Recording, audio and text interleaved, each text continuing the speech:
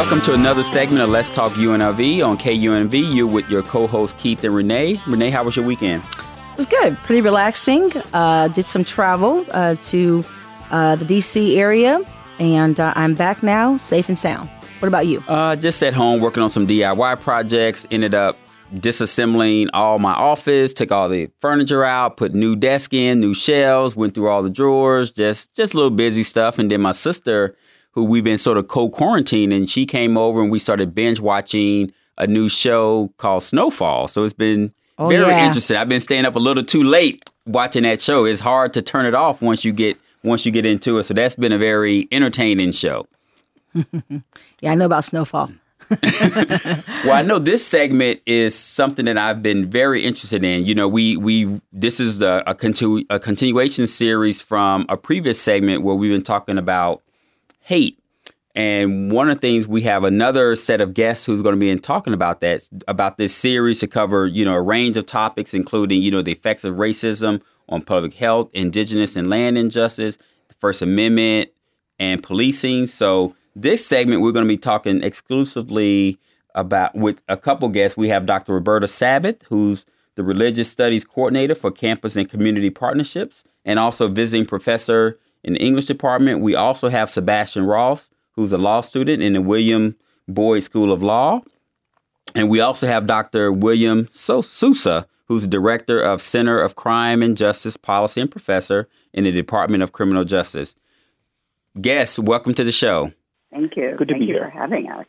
And what we would like to do is maybe do a brief introduction of each of the guests. You could just maybe share a little bit about yourself, and we'll start with Dr. Sabbath, and followed by Sebastian, then Dr. Sousa.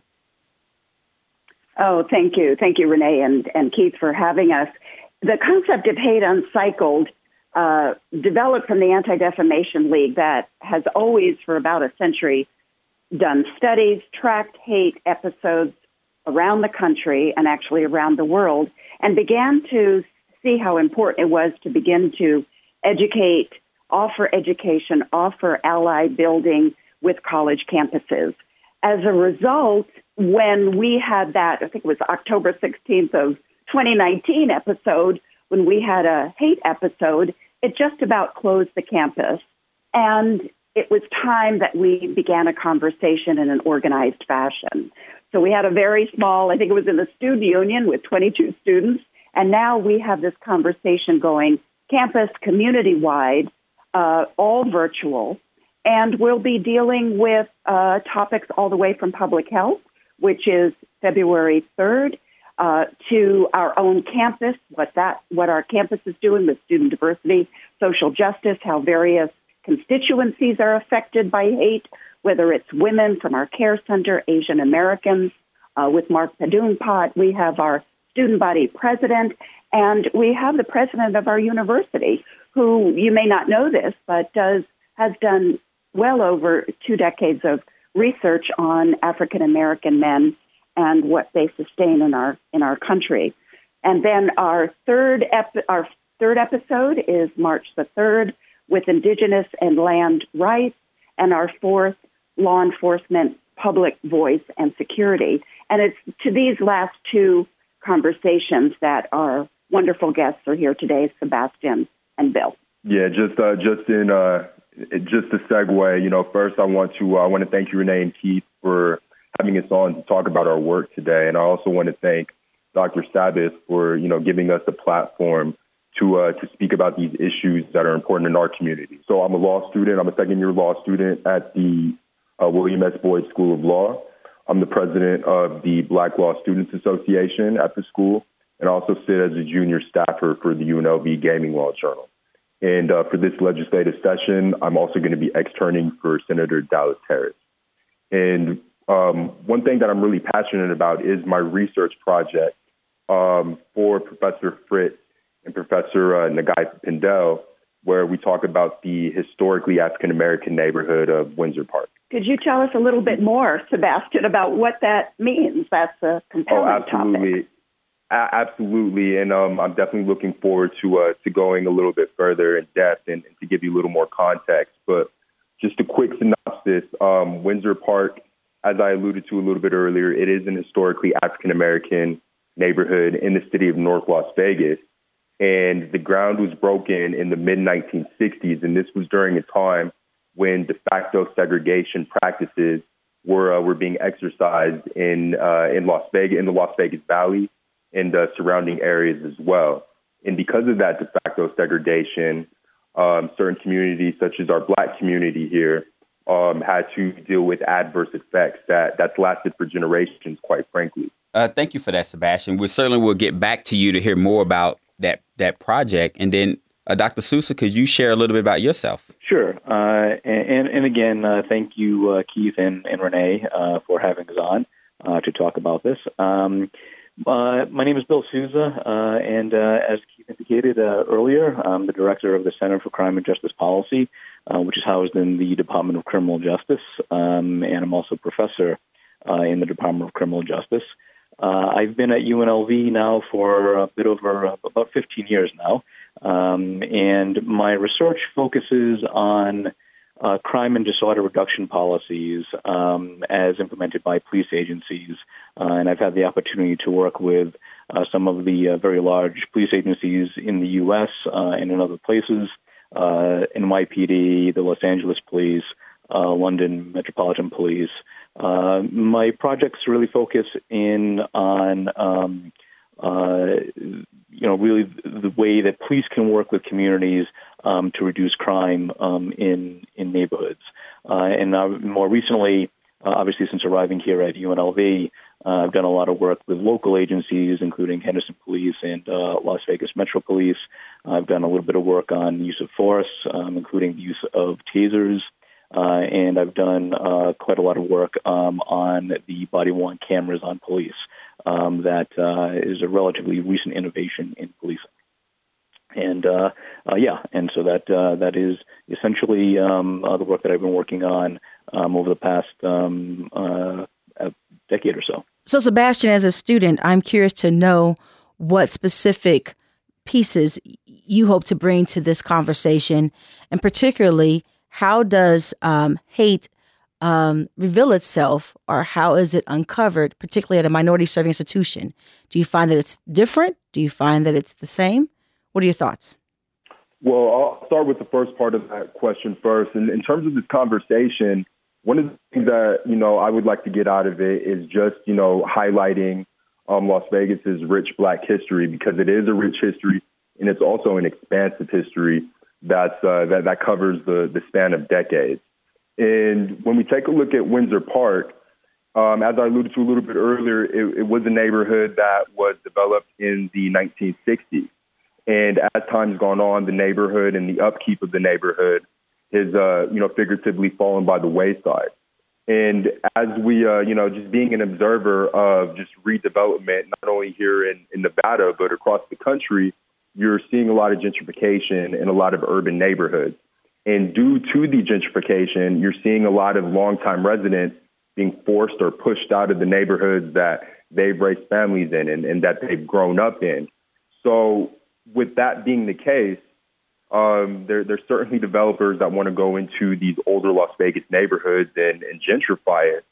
And in the case of Windsor Park, there's so much history there that if it were to be gentrified, some of that history might be swept under the rug. So with this conversation, we definitely want to, highlight the residents and the stories and the lives that they've had in this neighborhood. We want to make sure that, we can preserve this history in the best way possible, or in the most efficient way possible, because this is a story of resilience, and the neighbors and the residents in this community definitely deserve to have their stories heard and to have their stories preserved as well. And in terms of hate, if we just take a look at, if we look at Las Vegas in a historical context, earlier you were mentioning Snowfall, which takes place in South Central Los Angeles. Take a look at Los Angeles. That is a very segregated city when it comes to neighborhoods. And Las Vegas had the same type of development in the 40s, in the 50s, in the 60s. And Windsor Park was a neighborhood that came at the result of segregation during the 60s, during that de facto segregation period. So some of these policies, some of these practices, one could argue were developed under this notion of hate. So in order for us to break down the walls of hate, we have to take a look at some of the unique differences our different communities have, and we have to embrace them. Thank you. This question is for Dr. Sousa. Could you share a little bit about maybe some similarities and dissimilarities in your work with like the Los Angeles Police Department and the New York Police Department, as well as the Las Vegas Police Department? Just what are some similarities or dissimilarities that you've seen in your work in terms of community partnerships to reduce crime? Right. And so what I would say to that is that, well, of course, all three of those cities, Las Vegas, Los Angeles, and New York, are all very different. They're different politically, socially, culturally. And the relationship of citizens to police is different in those areas. New York being a very old city, and a very an extraordinarily large city. What you find is that the relationship between police and citizens varies quite a lot from even from precinct to precinct, where some places have very strong connections with police. In others, there's a great deal of tension. I think you find that really across places where you have not just differences in cities, but even within cities, there are a lot of differences in terms of how citizens connect with police. Although overall, what I would say is that one of the remarkable things, and we don't often see this when it comes to a lot of the media and a lot of the press that comes out. But overall, people have, and this is across demographics, generally have high confidence in police or a relatively high opinion of police in those places, and in fact, prefer to see more police than less police in them.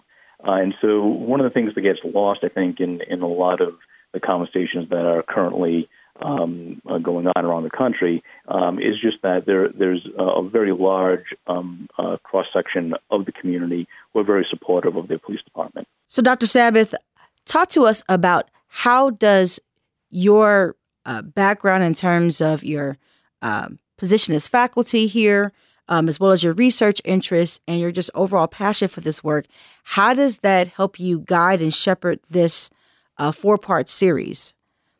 Oddly enough, the person I have to give credit who came up with the 4 topics was Mariam Sultan, who is the Chief Diversity Chair, I believe she is called, of CSUN. And my focus was, what are students concerned about? What do they see through their everyday lenses? And so I guess my devotion to the students, recognizing the many challenges that they are going through, really drives my passion for this project. Our students are first generation. We, as you mentioned, Renee, a multi-ethnic task force. Our work has to be across diverse identities, and it's such an amazing, rich opportunity to help me understand myself as an individual. When I teach Bible as literature in the English department, I teach Hebrew Bible, New Testament, and Quran. I understand each of those sacred texts better by the conversations that happen between all three. And in fact, I have a collection coming out called a troubling topic, Sacred Texts, Readings in Hebrew Bible, New Testament, and Quran.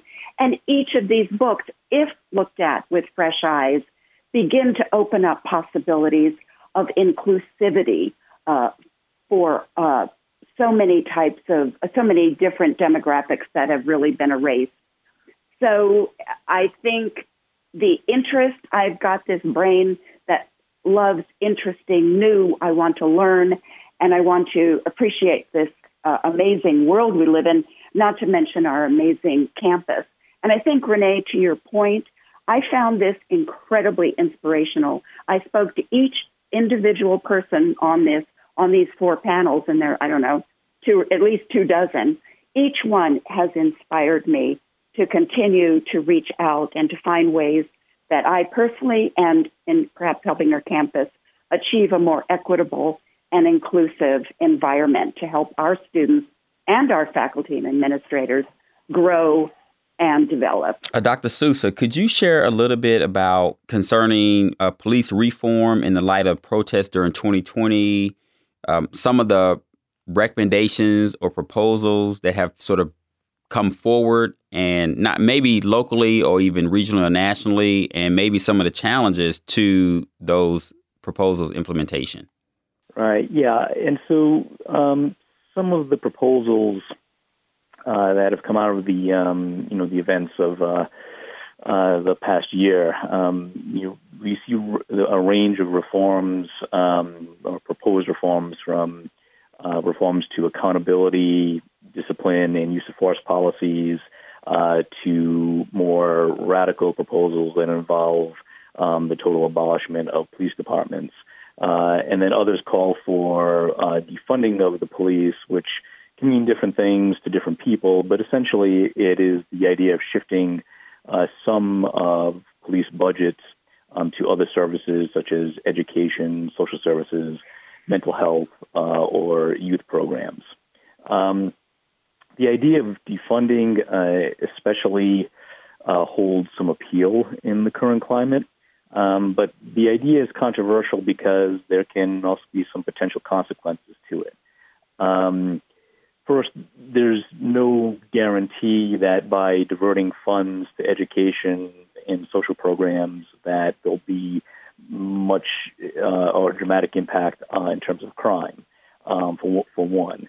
And second, when you have reductions in police budgets that begin to impact personnel, what happens is police often fall into a very reactive mode of policing, where essentially all they're doing is bouncing from call to call to call. And we know, and the research is pretty solid on this, that is not a very effective mode of policing. We know that when the police can be effective at managing crime and managing problems in communities, but they have to be very proactive. They have to be engaging in foot patrol. They have to be connecting with citizens. They have to be going to community meetings, these types of things. And it's often these things that suffer when you have decreases in police budgets. So there are a lot of proposed reforms that are out there, but we need to take them step by step because some of them can have consequences in terms of the way that police manage problems in communities. And so I'm curious, in the same vein, what kind of strategies are specifically effective on a college campus that we need to look at? I know that the talk about defunding the police, even on campuses, has also gained some popularity. Thank you for sharing some of the pros and cons of that approach. But what recommendations would you see specifically for UNLV, as we know that safety and security and having a sense of belonging is so important to our student success, but also faculty and staff? Right. Well, and again, what I would say to that is we have to look at where police are spending their time and what are the impacts of reducing those budgets.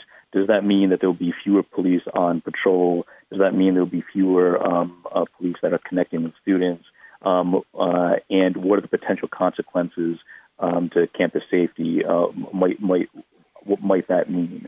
And so it's again, we tend to think that that when there are problems in a jurisdiction, whether it's on a campus or in a larger city or wherever, when problems exist, that we tend to say, well, the police must not be doing a very good job at it.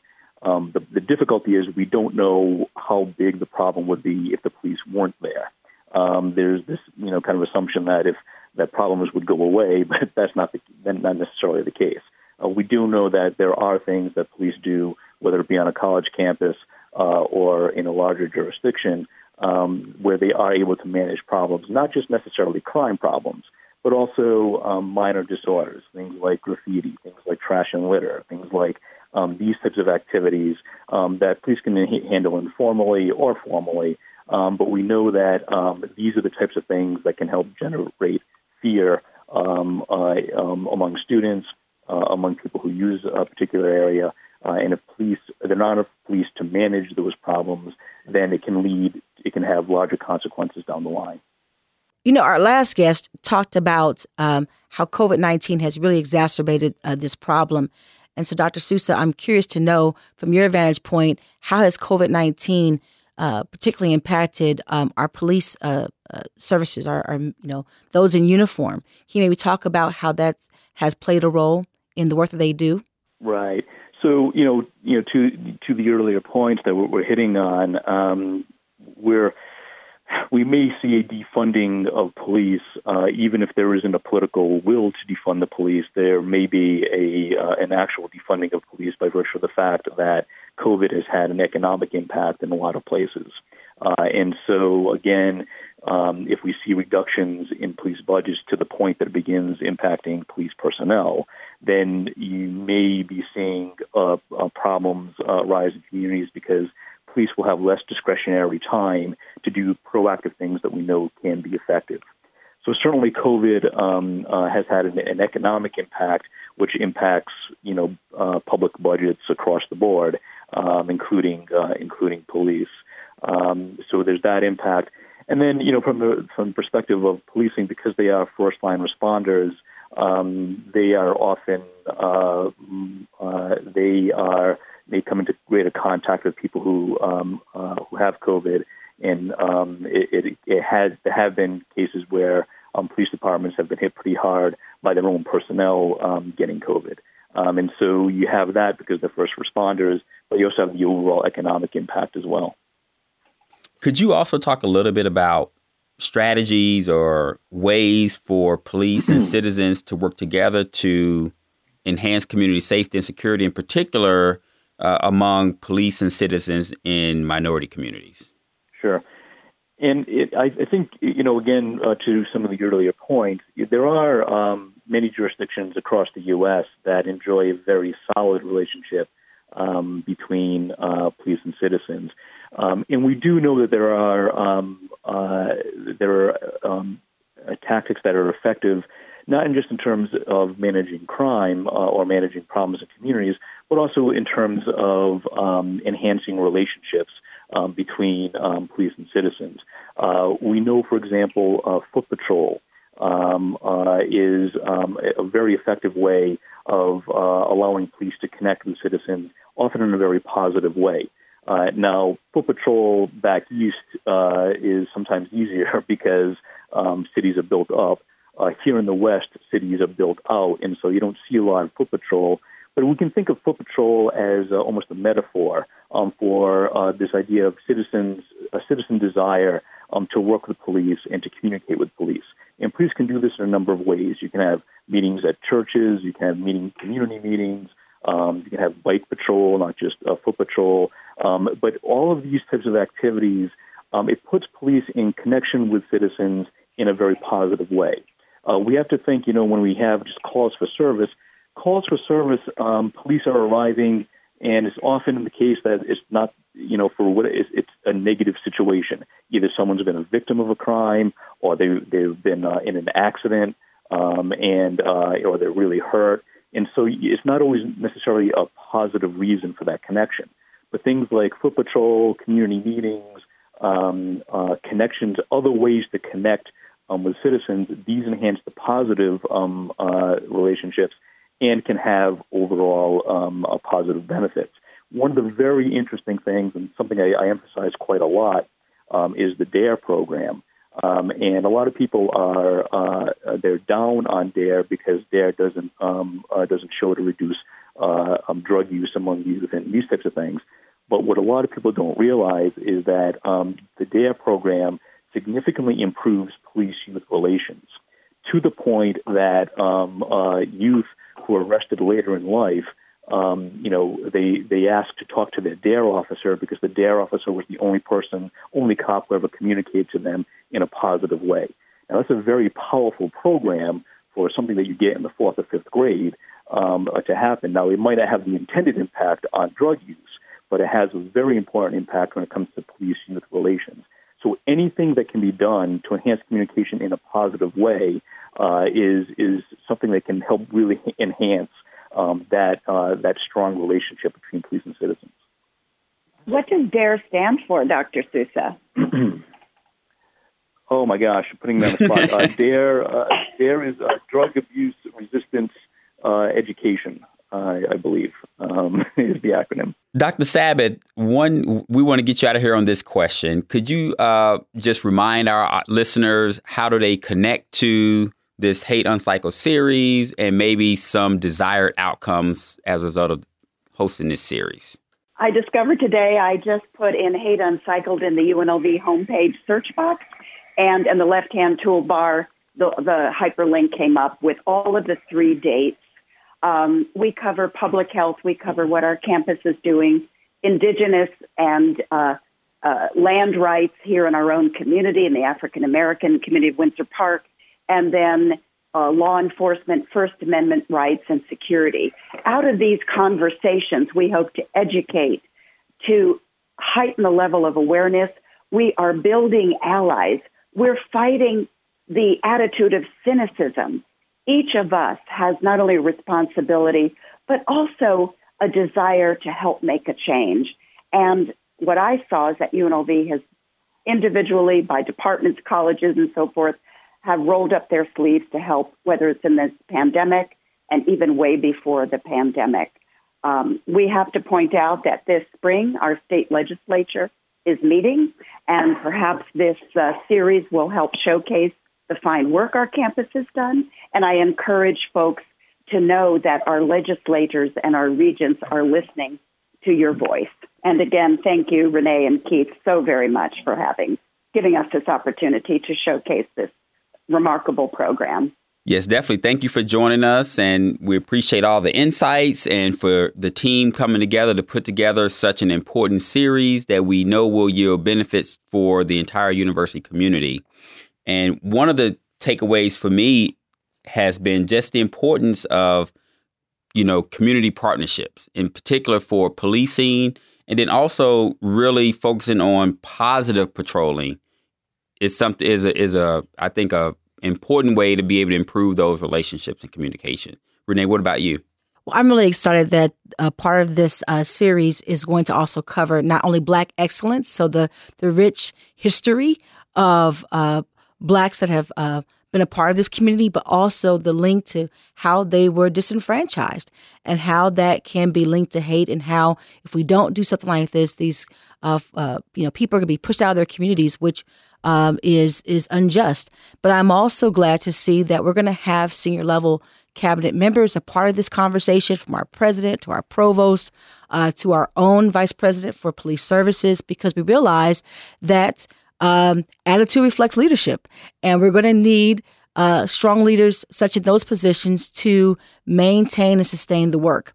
And so I'm really, really looking forward to this series. Congratulations, Dr. Sabbath. She has done a wonderful job. I was part of the first time that she put this on, and there may have been maybe 20 people in the room. I suspect that we're going to have a huge turnout, and just all of the conversations and the presenters and their level of expertise and passion, I know we're on the right track. Thank you for tuning in to this week's episode of KUNV Let's Talk UNLV. For my co-host, Keith, I'm Renee. Tune in next week, Wednesday at 12 on KUNV 91.5 Jazz and More. That's a wrap.